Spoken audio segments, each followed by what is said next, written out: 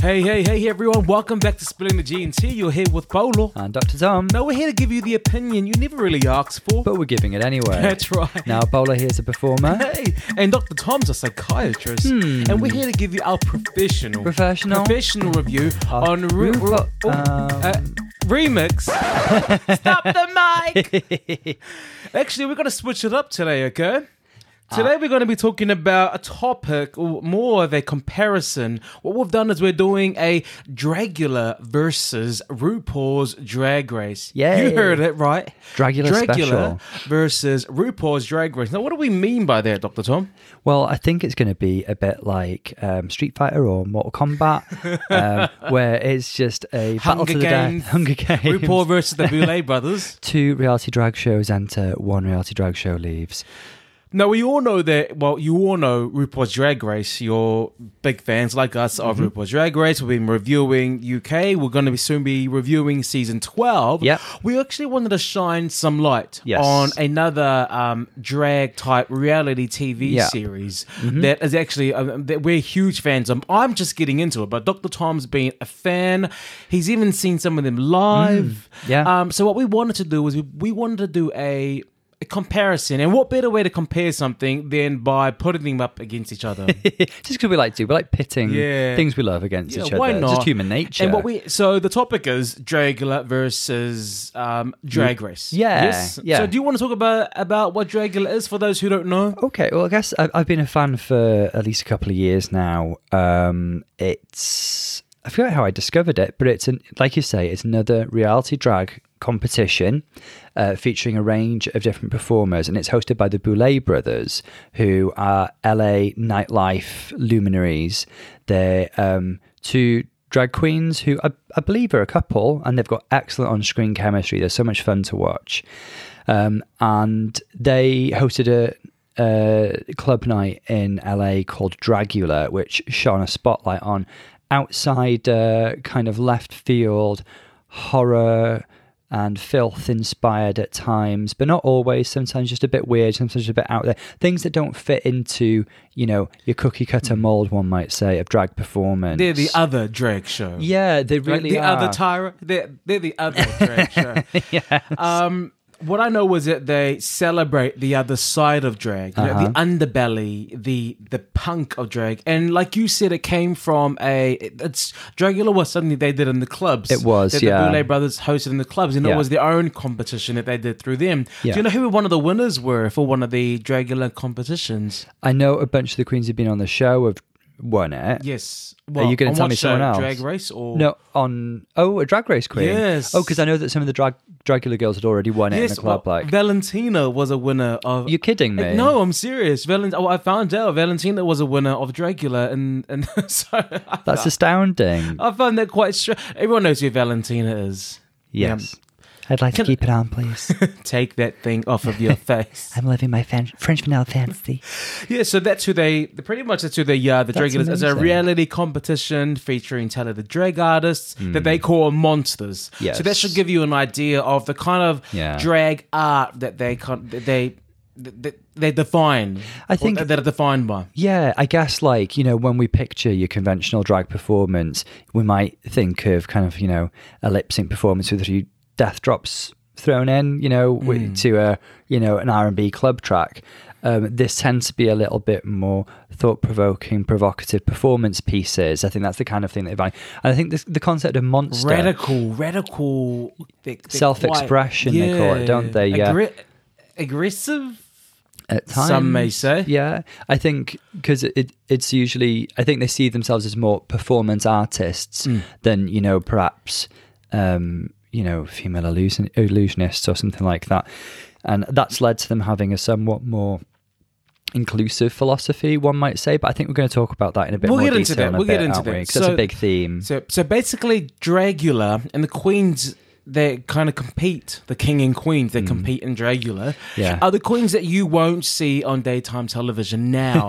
it's like you'll see Bianca Del Rio, you'll see Courtney Act, Trixie Mattel. There's so many queens on Vogue, Valentina. Yeah. Like, these are the queens who just won't make it in our commercial world, in our It is me. Well, they even make a point of that, don't they? The Boulet brothers, in the introduction for one of the seasons, they say that while the mainstreaming of drag culture is wonderful in one way because it's exposing drag culture to a wider audience and making it more acceptable, because they consider the participants artists, they see mainstreaming as providing boundaries and essentially putting them in a box. And they say the last thing an artist needs is to be put in a box. So let's kind of like you're jumping ahead. boundaries. Let me just start by saying this. The first thing I want to do with Dragula versus Drag Race is I want to say, what do they both do very well? Okay, so we've got two reality TV shows there, Dragula, Drag Race. Let's talk about what they do well. Okay, let's start with Drag Race. Give me something. I think Drag Race has done more than almost any other show on TV for highlighting and humanizing LGBTQIA plus people and turning them from what... Well, not GBT. I don't think T... Well, trans. I'd say LGB. I'd say there's room for debate even there because even though... Would debate me. Yes. Go on. Let me. Please let me get in a word in edgeways. No. Go. Because even though RuPaul has certainly said some very controversial things, I don't think we need to go into detail right now because we've spoken about them on a recent podcast. About the inclusion of trans women, and it is an ongoing and vocal debate when each new season of Drag Race is unveiled. Ru has still done more than most people have, I think, for showcasing this is what a trans person is. This is the kind of life that trans people lead, because there have been plenty of episodes of Drag Race where queens have come out as trans, like when Sonique came out in season 2, Monica Beverly Hills, yes. Peppermint even in season 9. And there aren't a lot of, if we think season 2... Did Peppermint come out on the show? Yeah, she did, yeah. Oh. Halfway through the season. Oh, that's right. Yeah, even though it's kind of artificial because she was out in real life, wasn't she? But let's not forget, Sonique came out on the show 10 years ago. And that was pretty groundbreaking, if you ask me. All right. That's what I think.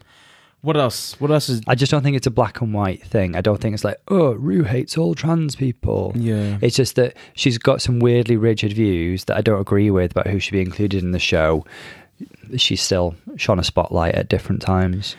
I mean, I'm pretty much the same as you. I think that she has shown a light on Drag Race. On Drag Queens. She's put drag queens into everyone's homes. Yes. You know, like a lot of the times, anything that you don't understand, anything that you're afraid of, you avoid it. Mm-hmm.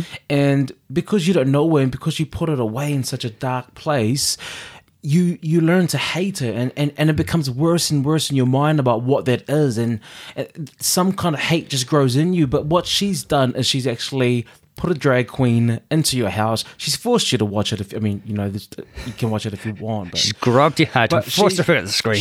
She's introduced it to everyone, and she's broken it down as a performance art. And like you said, she's humanized it. Yeah. Had this show not been around, I can guarantee there would be a lot of views about drag queens and LGB that will still be very, very backward. So she's done that for them. Definitely. She's also made an actual art, a performance. And I'll tell you, the dancers for many, many, many years have been fighting to be recognized as actual performers. Do you know, like backup dancers don't get paid nowhere near as much as singers. Yeah. Like even in cruise ships, like the singers get paid more, the dancers don't get paid as much. On TV, on MTV or anywhere, like the dancers just aren't getting that respect that they need, and the pay and the money that backs it up, because it takes years and years to be a good dancer. It really does. It's a full-time thing. So what she's done for drag queens is amazing. Their fees go up. Their following is getting more and more mainstream. They're getting more and more gigs, and it's become a profession. People are doing it full time. Yes. So I think that's another great thing that Drag Race has done.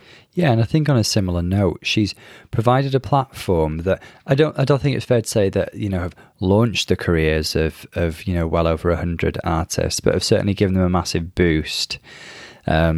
we've been introduced to some of our favourite performers in the world, Bob the Drag Queen, Bianca Del Rio, Trixie Mattel, Alaska Thunderfuck, and we wouldn't have any awareness of these amazing performers if it weren't for Drag Race. Yeah. So she's provided that platform, and I think especially the more successful queens are definitely very grateful to Rue for that. Well, yeah, I just want to get back how you said that it boosted a lot of them who are already well known. Yeah. I think it's done a lot for there are some new queens who just started who's, because of Drag Race, is more recognised than the pioneers of drag. Do you agree with that? Yeah. A lot of them just go into the show not knowing much, and their profiles boosted more than those who have been pioneers, those who have been around here and doing the damn thing. So I think that it does start and definitely boost, but more so it really strengthens that beginning. For anyone, even if they're new or even if they're seasoned, you go onto the show, you're going to be catapulted. Oh, definitely. Yeah. I guess it's interesting that the rise of Drag Race has coincided with the continued rise of social media as well.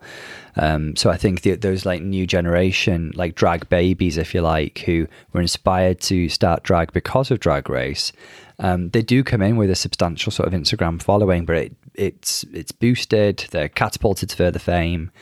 And they get the chance to travel the world and introduce their arts to lots of people around the world. Yeah. From Mauritania to Peru.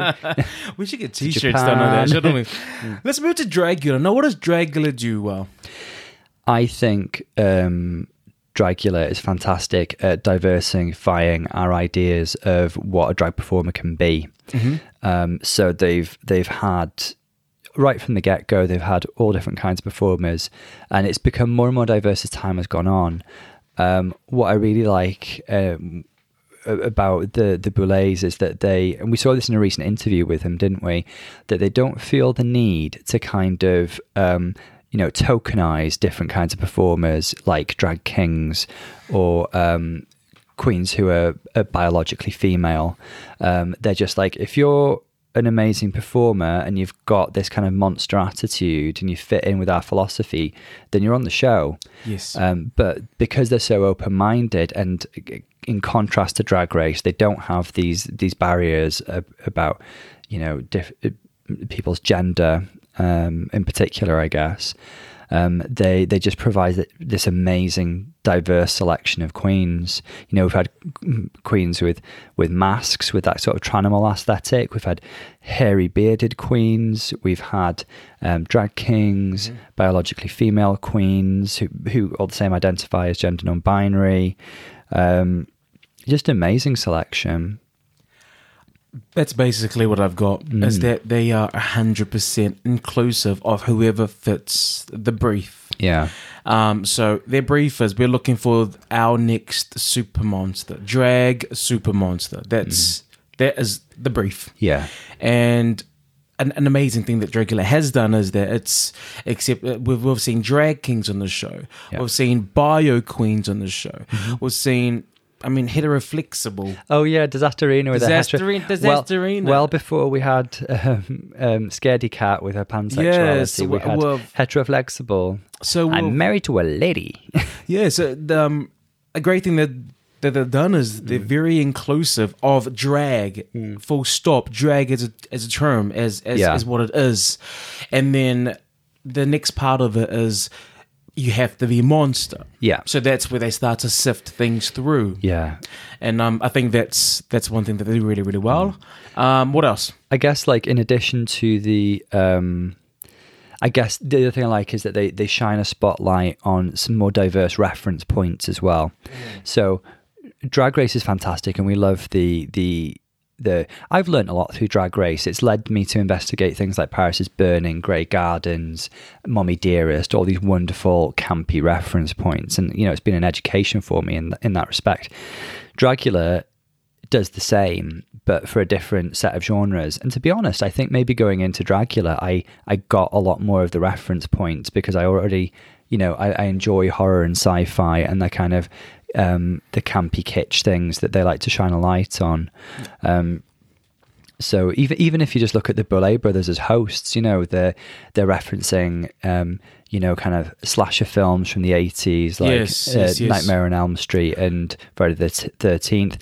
They love campy horror musicals like Rocky Horror Show and Little Shop of Horrors. They've had costumes based on those.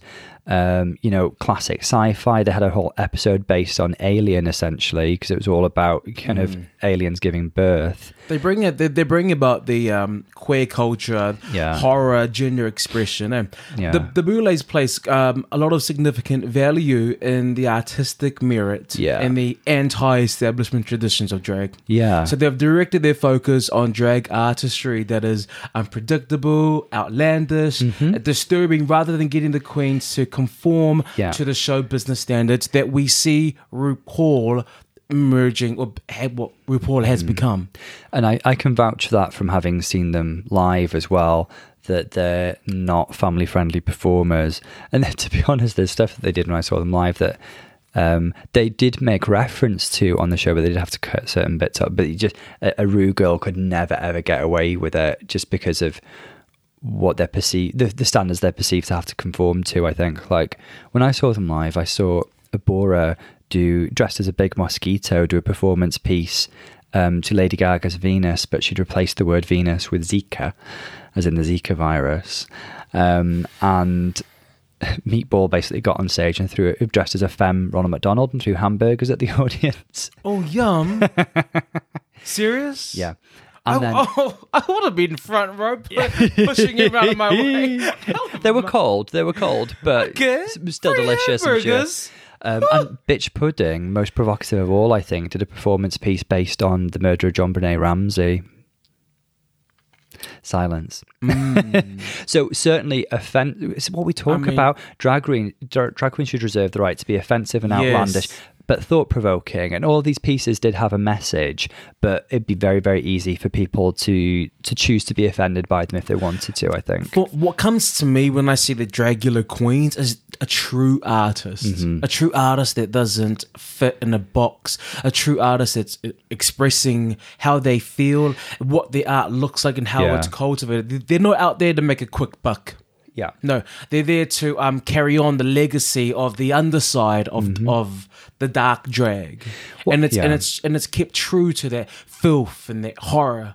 So there's so much authenticity there with the queens and the show. I think it often attracts queens that already have a fairly well developed sense of self as well. I think Drag Race can often attract queens who are perhaps at the very beginning of their career, and they see Drag Race as this big educational opportunity, and perhaps they want to develop their identity through that. I just feel like Drag Race has become a culture of cool with drag, and doing drag. And I think a lot of the new queens coming in are doing it because it's the next cool gay thing. Yeah. Everyone else is doing it. I want to do it. And what better way to get exposure?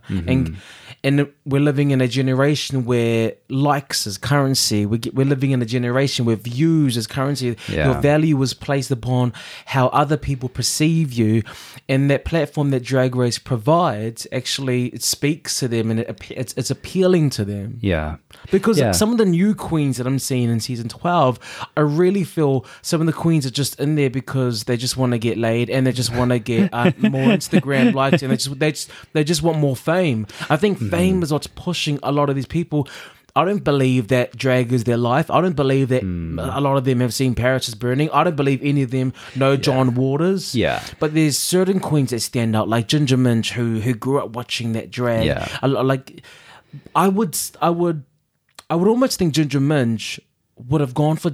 Well, her drag took another turn, the pageant world. Yeah. But when I think John Waters and Divine, for me, I would think Dragula. I think John Waters is a big influence on the Dragula queens. When they talk about the philosophy of their kind of like holy trinity, if you like, of glamour, filth and horror, they've spoken in the past about like their kind of holy spirits of each of those concepts, and Divine is like their holy spirit of of filth, and she's often referenced in the show. Yep. Season 1, I think a couple of the finale looks were basically. I haven't seen season 1. Shock horror. I've seen season 2 and 3, and I am definitely getting into it.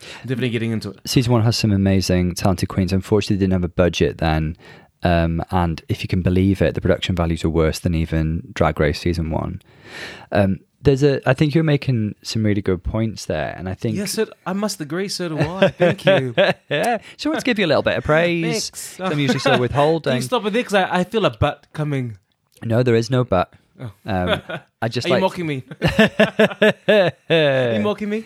I have a thought, everyone, okay? Paolo has a belief that he has no bottom. Anyway, go on. I think there's a couple of other things that Dragula does really, really well as well. I think they're very good at including luminaries of the drag community in the Dragula family. So I think it's really noticeable that Rue has never invited even close friends like Lady Bunny to be a judge on the show. Lady Bunny's been on Drag U, and she was on that one episode of All Stars 4 where she was dead. As a prop, essentially. Yeah.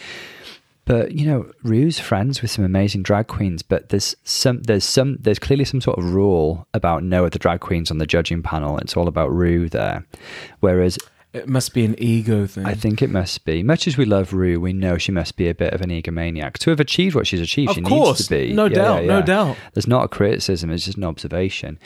And Dragula is they've had amazing judges on the show like Peaches Christ, Jackie Beat, Willem was a judge. Yeah, Coco Peru, Alaska actually was an ally from the start, and she chucked quite a big wedge of cash into the prize fund for season 1 because they crowdfunded it. She's also been Alaska's a judge. Amazing. I love Alaska. Alaska. She really is. She's just like, she does so much that she doesn't shout about, she's just wonderful. Heklina's been on there as well, and it's just clear that the Boulets love bringing fellow drag luminaries on board, and they see them as enhancing their brand rather than like detracting from the focus on them, which is interesting. I also feel like Dragula has a bit more of a kind of nurturing feel about the way that criticism is provided. I really feel like they do their best to give constructive feedback. It's very rare that the direct feedback judging segment, they just tear somebody down and say you're awful. It's more kind of like, these are your strengths, you might want to work on a few of these things, this is the reason you're not in the top this week. Yeah, I do like the fact that you brought up judges, because a lot of the times on Drag Race, what we're getting is a lot of celebrities who have, some of them, let's be honest, have never seen a drag queen live. Yeah. Some of them probably don't even know the show, but they're booked to go on. Yeah. Some of them don't have the appreciation or the knowledge of what goes into makeup, what goes into making a garment. And a lot of the feedback that I hear from a lot of the guest judges on Drag Race is stupid. There's no value. There's no depth.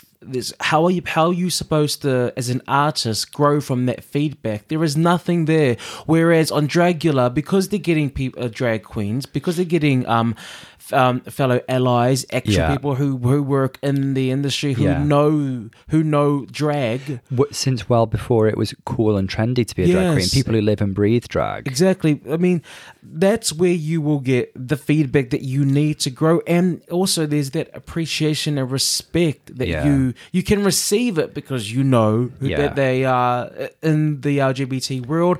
They are people who work in this industry. They are people who know drag. Yeah. So Drag Race has become more appealing. Well, I think we're moving on to the next part, which is where do each fall short? Where does Drag Race fall short, and where does Dragula fall short? I think the judging, the guest judges that they bring on for RuPaul's Drag Race is sometimes where they fall short, because there are so many, like Jerry Halliwell, when she came onto the show and was a guest judge. She actually, some of the other judges were getting annoyed at her. Yeah. For what she was saying. Definitely. I mean, she was like afraid. She was almost afraid of some of the artistic choices, some of the things that they were doing on there. And it's like, honey, this is season 12. She's like, where do you live? Her judging was very strange, and her weird concept about something wrong, and because she did a very bad David Attenborough impression on the Snatch game, she was like, Granny's going to be watching the show now. Do you have any idea what you've done? It's amazing. It's like, Jerry, can you please just take a moment to think about what you're saying?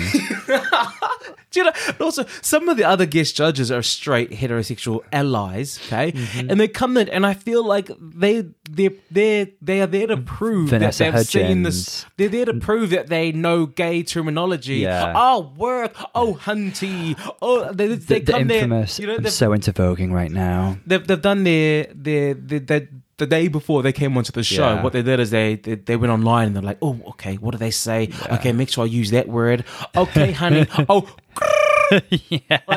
They've watched a clip compilation of Lagandra Strander and called it a day.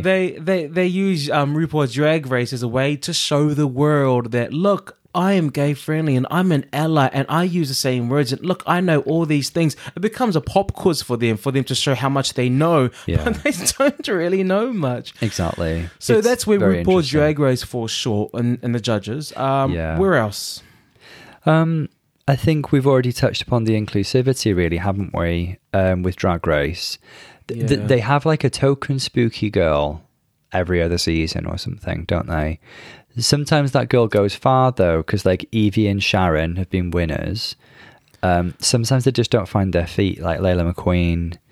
Sometimes, do you feel the POCs are quite tokenistic at times?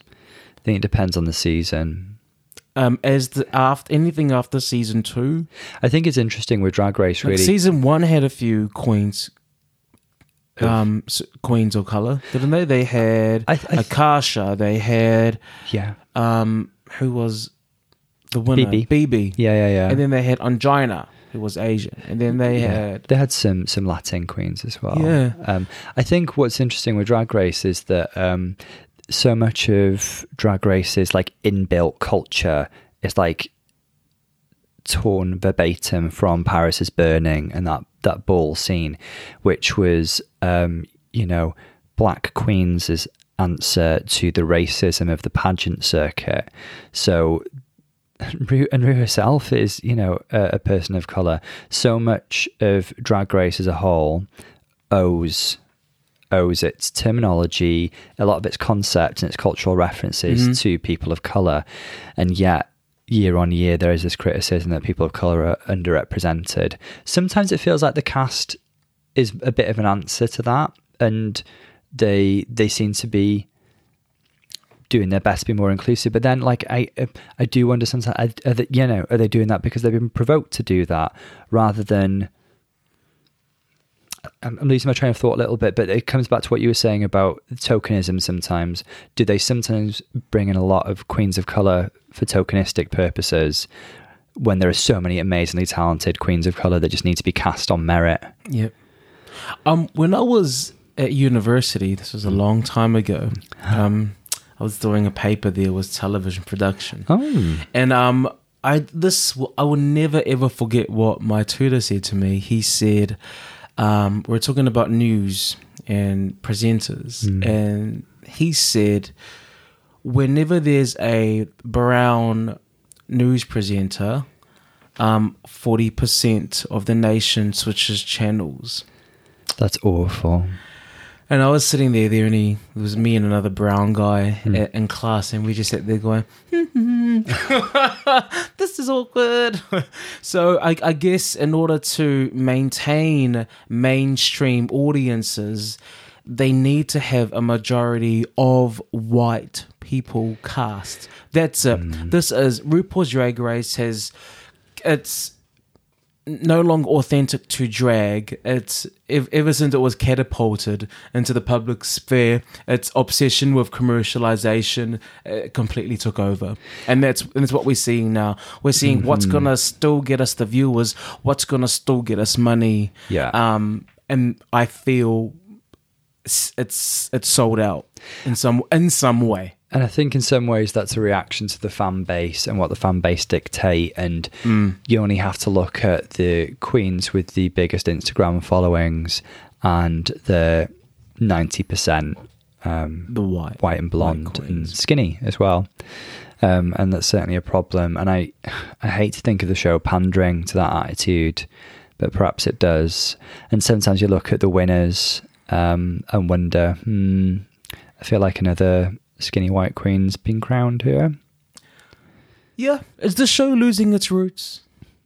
Yeah. Has the show lost its roots? Because all of the new queens who apply, they were just little, I'm not going to say twinks, little queens, little gays who were inspired by the show. And they're consistently into the competition with merch strategies, album releases, potential bookings already in the works. I mean, it's just become like, we know the formula, I know the game, I'm going to do it. And in that sense, it's not become an expression of drag. I think that's a really good observation in the sense that the people coming in with their commercial strategy and their catchphrases already worked out. Bloody hell. I guess the sense of them producing themselves is starting to wear a little thin, and that's not as evident on Dragula.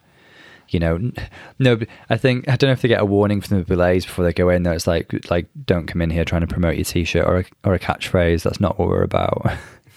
Maybe they have a stern word with them at the beginning, and you don't really argue with Swan and Drac, do you? No, you don't.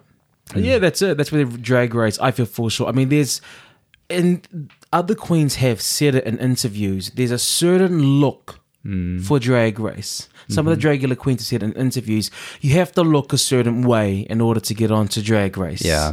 There's you have to tick this box, that box, that box. Femininity plays a big part on what is accepted onto Drag Race as a contestant. Isn't that ironic, considering that trans women aren't included? That so much emphasis is placed on conventional femininity. I mean, I don't understand how they can cast someone like Scaredy Cat, who's never done drag in her life, who's never left her room and done drag. How they can cast someone like that, but they can't cast a drag trans queen who's been doing the damn thing for years. Yeah, knows the industry inside out. Who knows it inside out. I don't know how they can cast a light and even celebrate Scaredy Cat. I mean, that's always going to be something that annoys me. Yeah. The fact that he got on and there's so many drag contestants that are still trying. I think Scaredy Cat's going to be your point of reference for years to come. I think every drag queen out there is using Scaredy Cat as I can't believe he got on, but my trans sisters can't. Yeah. And we know there are definitely trans queens. Do you know Landon Cider? Yeah. He's applied over and over for Drag Race. Really? Yes. Landon Cider is a drag king who was a participant on season 3 of Dragula. And spoiler alert. Yeah, let's just say... Spoiler alert. Yeah. A drag king won season 3 of Dragula, and not because it was token, not as a okay, we got a drag king on here. Let's give him something. No, he killed the competition throughout. He did a Bianca Del Rio. Yeah, Landon slaughtered the competition and just steamrolled the competition. I can't come up with enough words to describe the way that Landon trounced the competition. Really, it was just win after win, and entirely deserved. I guess it was worth mentioning with Dragula, the main focus of the competition is what they call the floor show, isn't it? They don't have lots of elaborate challenges. They don't have lots of singing, acting, comedy challenges, which I think you could argue can make the show a bit samey sometimes. However, it does give like a unique and fairly stripped back opportunity for these performance artists to showcase their abilities. And so a lot of it is quite look based, but it's got to be combined with a sense of stage performance skill and gravitas, hasn't it? And Landon just had it all. Landon just was killer on stage. Yeah. Let's talk about the differences between Drag Race and Dragula. Yeah. So like you were saying, Drag Race has the lip sync for your life where the bottoms have to do a lip sync to a song. They're all bottoms.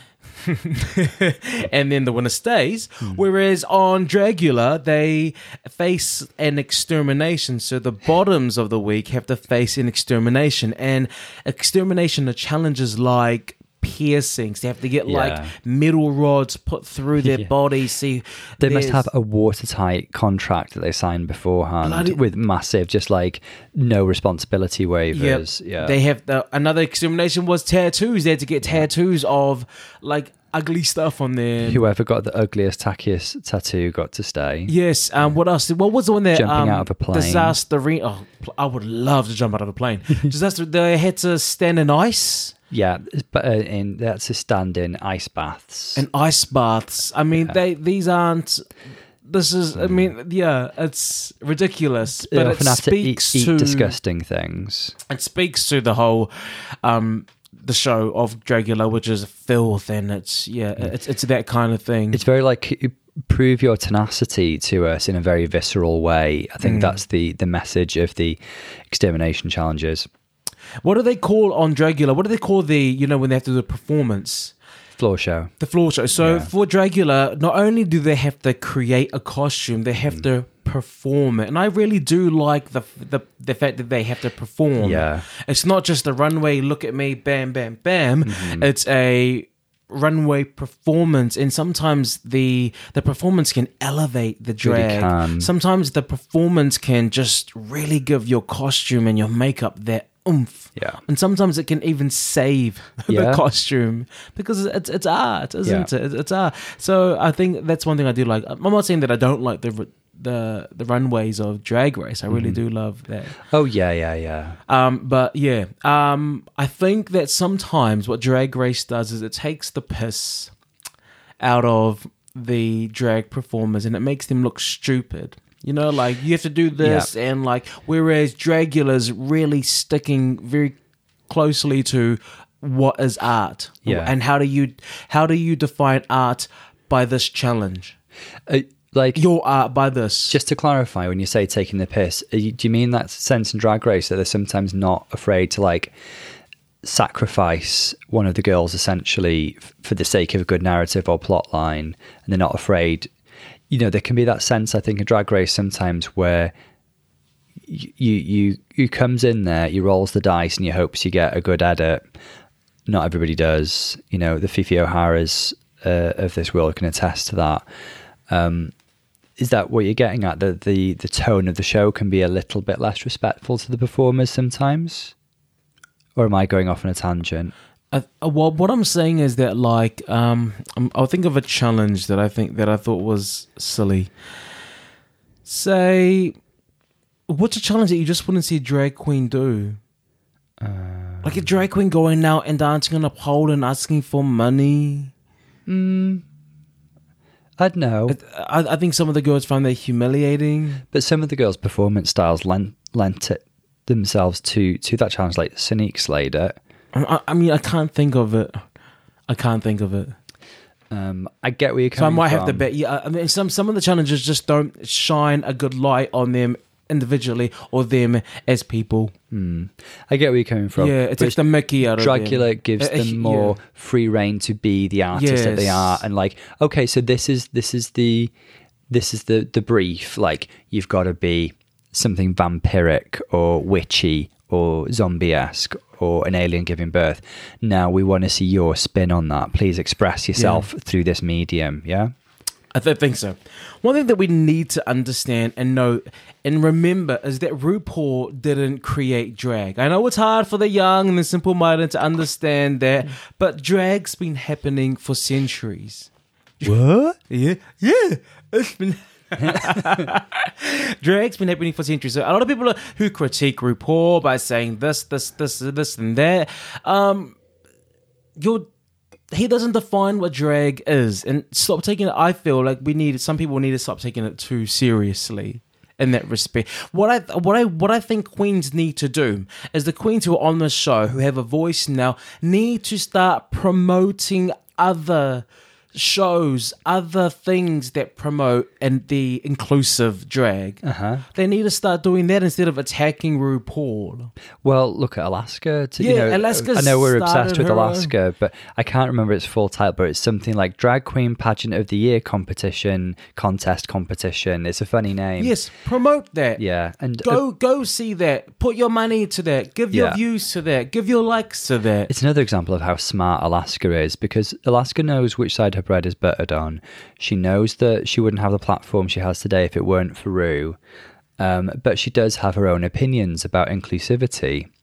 So she's not sitting there kind of grumbling about it. She's going and doing something about it and doing her own. And like Abora, she won. Drag Race won it. Spoiler alert. And I think Aurora Sexton took part as well, she's one of those girls who is always kind of like, I hear mentioned like, oh, she should be on Drag Race, and I see her on Instagram, and she's a gorgeous trans woman. And obviously Alaska was like, oh, she's an amazing performer. She's in my pageant. So what people need to do, and I'm talking about queens, especially Detox. Detox is very, very anti the fact there's no trans queens. A lot of drag queens out there who are from the show, we'll call them Ru girls. A lot of the Ru girls are attacking Drag Race and RuPaul for not being inclusive. Why don't you promote Alaska's show? Why don't you promote Dragula, which also is very inclusive? Why don't you start using your voice and helping people who probably don't know about that, educate them in other forms of drag and other forms of drag that are inclusive? Yeah. Because like people have been attacking RuPaul for years now. Just use your voice another way. Yeah. I agree Give with your you. energy to someone else who fulfills your brief, who is inclusive, who appreciates and respects drag, all forms of drag. Yeah, and let's just bear in mind that the distinction between drag queens and trans women is completely artificial. Can I talk about some of the drag queens from Dragula? Yes, For please. me, yes. Yeah, well, I do want to talk about them. They're amazing. They're really, really amazing. Yeah. A lot of the drag queens who are from the underbelly world. Yeah. And I'm going to say underbelly. And I'm also going to mention East London scene. They very much don't like the Ru girls or RuPaul's Drag Race, that mainstream, to a point where they're kind of mean and evil towards it. They really, really hate anything to do with that kind of drag, that underground there. So, and a lot of them talk about the Ru girls in such a bad way as it's mainstream. They're sellouts. They're not real drag performers. Well, we know that's the mark of a true hipster, really, don't we? Once it's gone mainstream, it's just you roll your eyes and you move on. And I guess, those queens, they're living, working drag queens, they're entitled to their opinion. I guess it's interesting that Drag Race inspires such a strong visceral response in them. I guess those queens would find Dragula more appealing and they'd see more value in the art produced by those performers. Who were some of your favourite queens from Dragula? Should we take it in turns to name a few of our favourites? I'm going to say one of the queens that really educated me, because I love learning, was Holloweve. Loved Holloweve.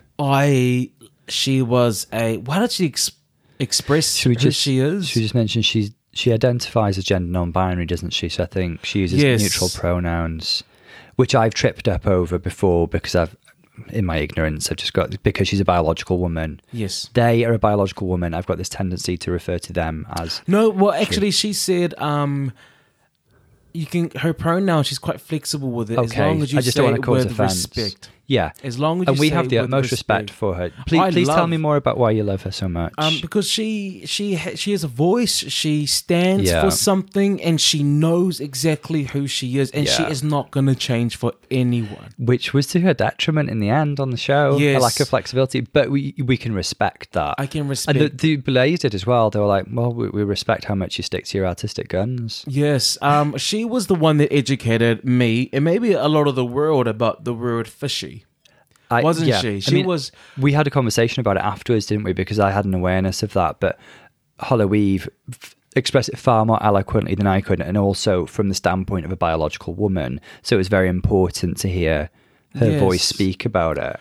It was and it was really, really interesting to me to see Bio Queen do drag, and she's just very, very authentic. I mean, she puts actual needles in her cheeks as she's performing. She's had needles attached on her face and she stretches it. I mean, there is no pretense with her and how she expresses her art and her performance. I feel like Hollow Eve, her body is like a canvas. Yes. And she will treat it in whichever way she sees fit to express herself artistically. If that means pain, if that means scarring, I think she sees it as a necessary sacrifice. And if that's not an artist, I don't know what is. Yes. Yeah. So she's definitely one of my faves. And you? Bitch Pudding. I love Bitch Pudding, and I'll tell you why. I feel like Please do. I feel like Can I have a moment? Yeah. Please, thank you. Can you play some nice soothing music? No, I feel like I've got quite a personal connection with Bitch Pudding for quite a specific reason. I met her after she performed in Bristol once in a Dragula Roadshow, and she was already one of my favourites anyway. The John Benet Ramsey performance, even though it was shocking and offensive, I loved it. It was fantastic. It was, my jaw was on the floor. She had some of my favourite looks, but one of my favourite, and I spoke to her about this, and we had a really nice chat about it because she was so like approachable and just hanging around in the bar afterwards. I think I bought her a drink. She said Trying to get your ends there. Well, she asked me for my Instagram, but I didn't have an Instagram. Bitch Pudding's actually quite an attractive guy. She's a handsome guy, yeah. Yes. Yeah. But I told there's a story she told on Dragula that really spoke to me about how when she was young and she was like a feminine gay boy, she used to get picked on at school by the kind of, conventionally masculine boys, and they'd pick her up for being feminine, and she'd get fed up and she was hurt by it, and she'd get downhearted and she'd go home, but then she'd retreat into beat-em-ups, fighting games like Mortal Kombat, Street Fighter, Tekken, and she identified strongly with the strong feminine characters, Chun-Li, Kitana, Sonya Blade, Nina Williams, all of them. And Ling Xiaoyu. Yeah, we love fighting games, guys. And that really, really spoke to me. I remember being that age and just loving these like strong feminine characters and the sense of escapism that came with that. Like, it was so cool to see Chun-Li, do a spinning bird kick against the douchey M. Bison and just kick his ass. Yes. And so we had a nice bonding moment with that. But before that, and she does such amazing looks. If you look at her Instagram, she does Sindel from Mortal Kombat. She does like M. Bison's, Cammy's M. Bison look. It's all on there. She's a real video game vixen, and I love her for that. I also love Disasterina. She's authentically cuckoo. She's like the she's Tammy Brown. Yeah. She's like Tammy Brown. Never out of character, because she is the character. Yes. Yeah. Who else? One more. I mean, Disasters would have been one of my faves as well. Can I just say with Disasterina, like some of her looks were just my absolute favourite. Like her Gothic Bride look that was like really Dungeons and Dragons, and her Scream Queen look where she played like a Madonna-esque kind of like aging starlet. It was fantastic anyway. She just played it with such camp and humour. I could name a load, but I'm going to go for, and this might be a controversial choice, but she's one of the most memorable queens, I think, from it, even though she's only in a couple of episodes, Maniki Shame. She just makes me laugh, like exactly that. We've got a thing when like one of us is like accusing the other one of being a bit drunk, or if somebody's a bit drunk, all we do is that laugh. It's an imitation of Maniki Shame from the reunion episode of season 2 of Dragula when she was hammered and she's a complete mess. The point where the Boulay Brothers had to tell her to shut up at one point, and there's a bit where she's just really like apropos of nothing. She just laughs and she's like. Yeah. It's one of our things now. I do love it. And she's got a cool, distinctive mask look. She didn't put in the best showing on the show, but still she had some of the best sound bites. She had this wild spirit. She had her own controversy in the background, which she did apologise for, which I respected her for, and it looked like she'd made reparations and tried her best to move forward. And I just think she's a lot of fun, and she's a true super monster. Yes. Dragula is a show that I think everyone needs to start getting into. Mm-hmm. It's not as palatable as RuPaul's Drag Race, because they always try to get the pretty queens on there. But I mean, if you watch it, you will fall in love with it. Yeah. It's another side of drag and art expression that you will just love. Ooh. It is beautiful. Ooh, yes. I have no idea what accent that was supposed to be. I think you're going for French. I don't know. I really don't. It was something European. Okay, let's sum it up. Let's look at Drag Race versus Dragula. Who wins? Both amazing in different ways. I know that's a cop-out, but it'd be really disingenuous of us to sit here and say, oh, we hate Drag Race because it's not cool and it's mainstream, because we bloody love that show. And we love Dragula for different reasons, but equally. And we'd love Dragula to have more of a platform. And if any of you guys out there haven't seen it, please check it out. A lot of the episodes are on YouTube that you can just watch for free. Or Amazon Prime that you can also watch for free. And then now on No, only Netflix. for a Prime member. Oh. Yeah. Sorry. So just like privilege. Obviously we're what privilege, what privilege. We're not out. I'm sure the episodes that are on YouTube aren't illegal in any way, because obviously we're not here to promote illegal streaming, because they originally put them all on YouTube as a way of people gaining access. Then from season 3 onwards, it went on Amazon Prime. It's now on Netflix. Yay! Is it? Yeah, well, yes. I mean, we couldn't find it the other day, but they've definitely promoted it as go on Netflix and watch the show. But I definitely think it's something. What if I'm putting them up against each other? If I'm seeing Drag Race there and Dragula there, I want Drag Race to have more inclusivity, and it can be done because Dragula does it. And one of the things that the Boulet brothers say is that if the network, we can do it because the networks haven't told us to stop. And if the network tells us to stop, we'll find another network. And I think that same tenacity needs to be taken by RuPaul, and RuPaul has the power to do so now. RuPaul needs to start manning up. I know that you're a queen, I know that, but he needs to man up. He needs to speak up.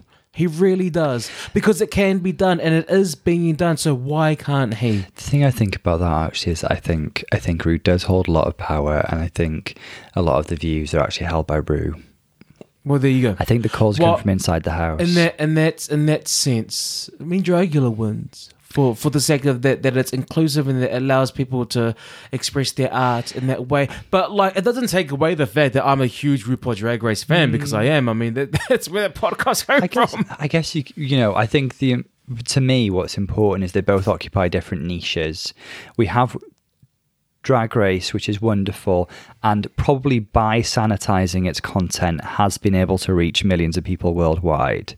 And so we have that, and it's almost like, it's a colourful crayon box sort of confection, isn't it? Drag Race, that it's sweet and it's wonderful and it's light and you can just enjoy it in that sort of sense.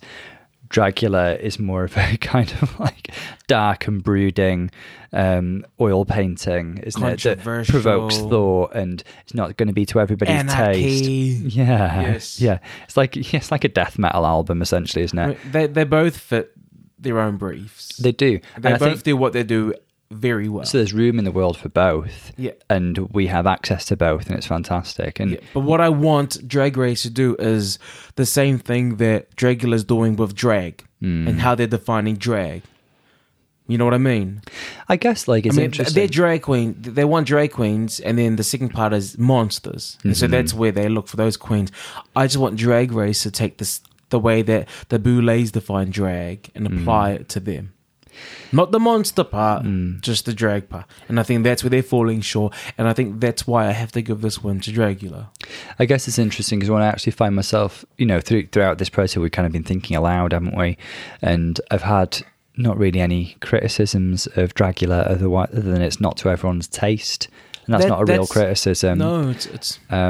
So I still love them both, and I think there's room for both. Yes. But I'm the diplomat. You're the opinionated one. And that's it. That's all we have for today. Thank you for listening. Throw us a like or subscribe or review. And please, guys, go if you've not checked out Dragula, please do. I'd recommend the place to start is actually season 2, episode 1. And then come back to season 1 once you've got a taste for it, because the production values, like even the sound and the stage, is just really, really ropey. Right. So start with season 2. Well, thank you for those hints and tips from Dr. Tom. Yes, always here to help. Thank you very much. We'll see you next time. Lots of love, guys. See you later. Bye. Bye.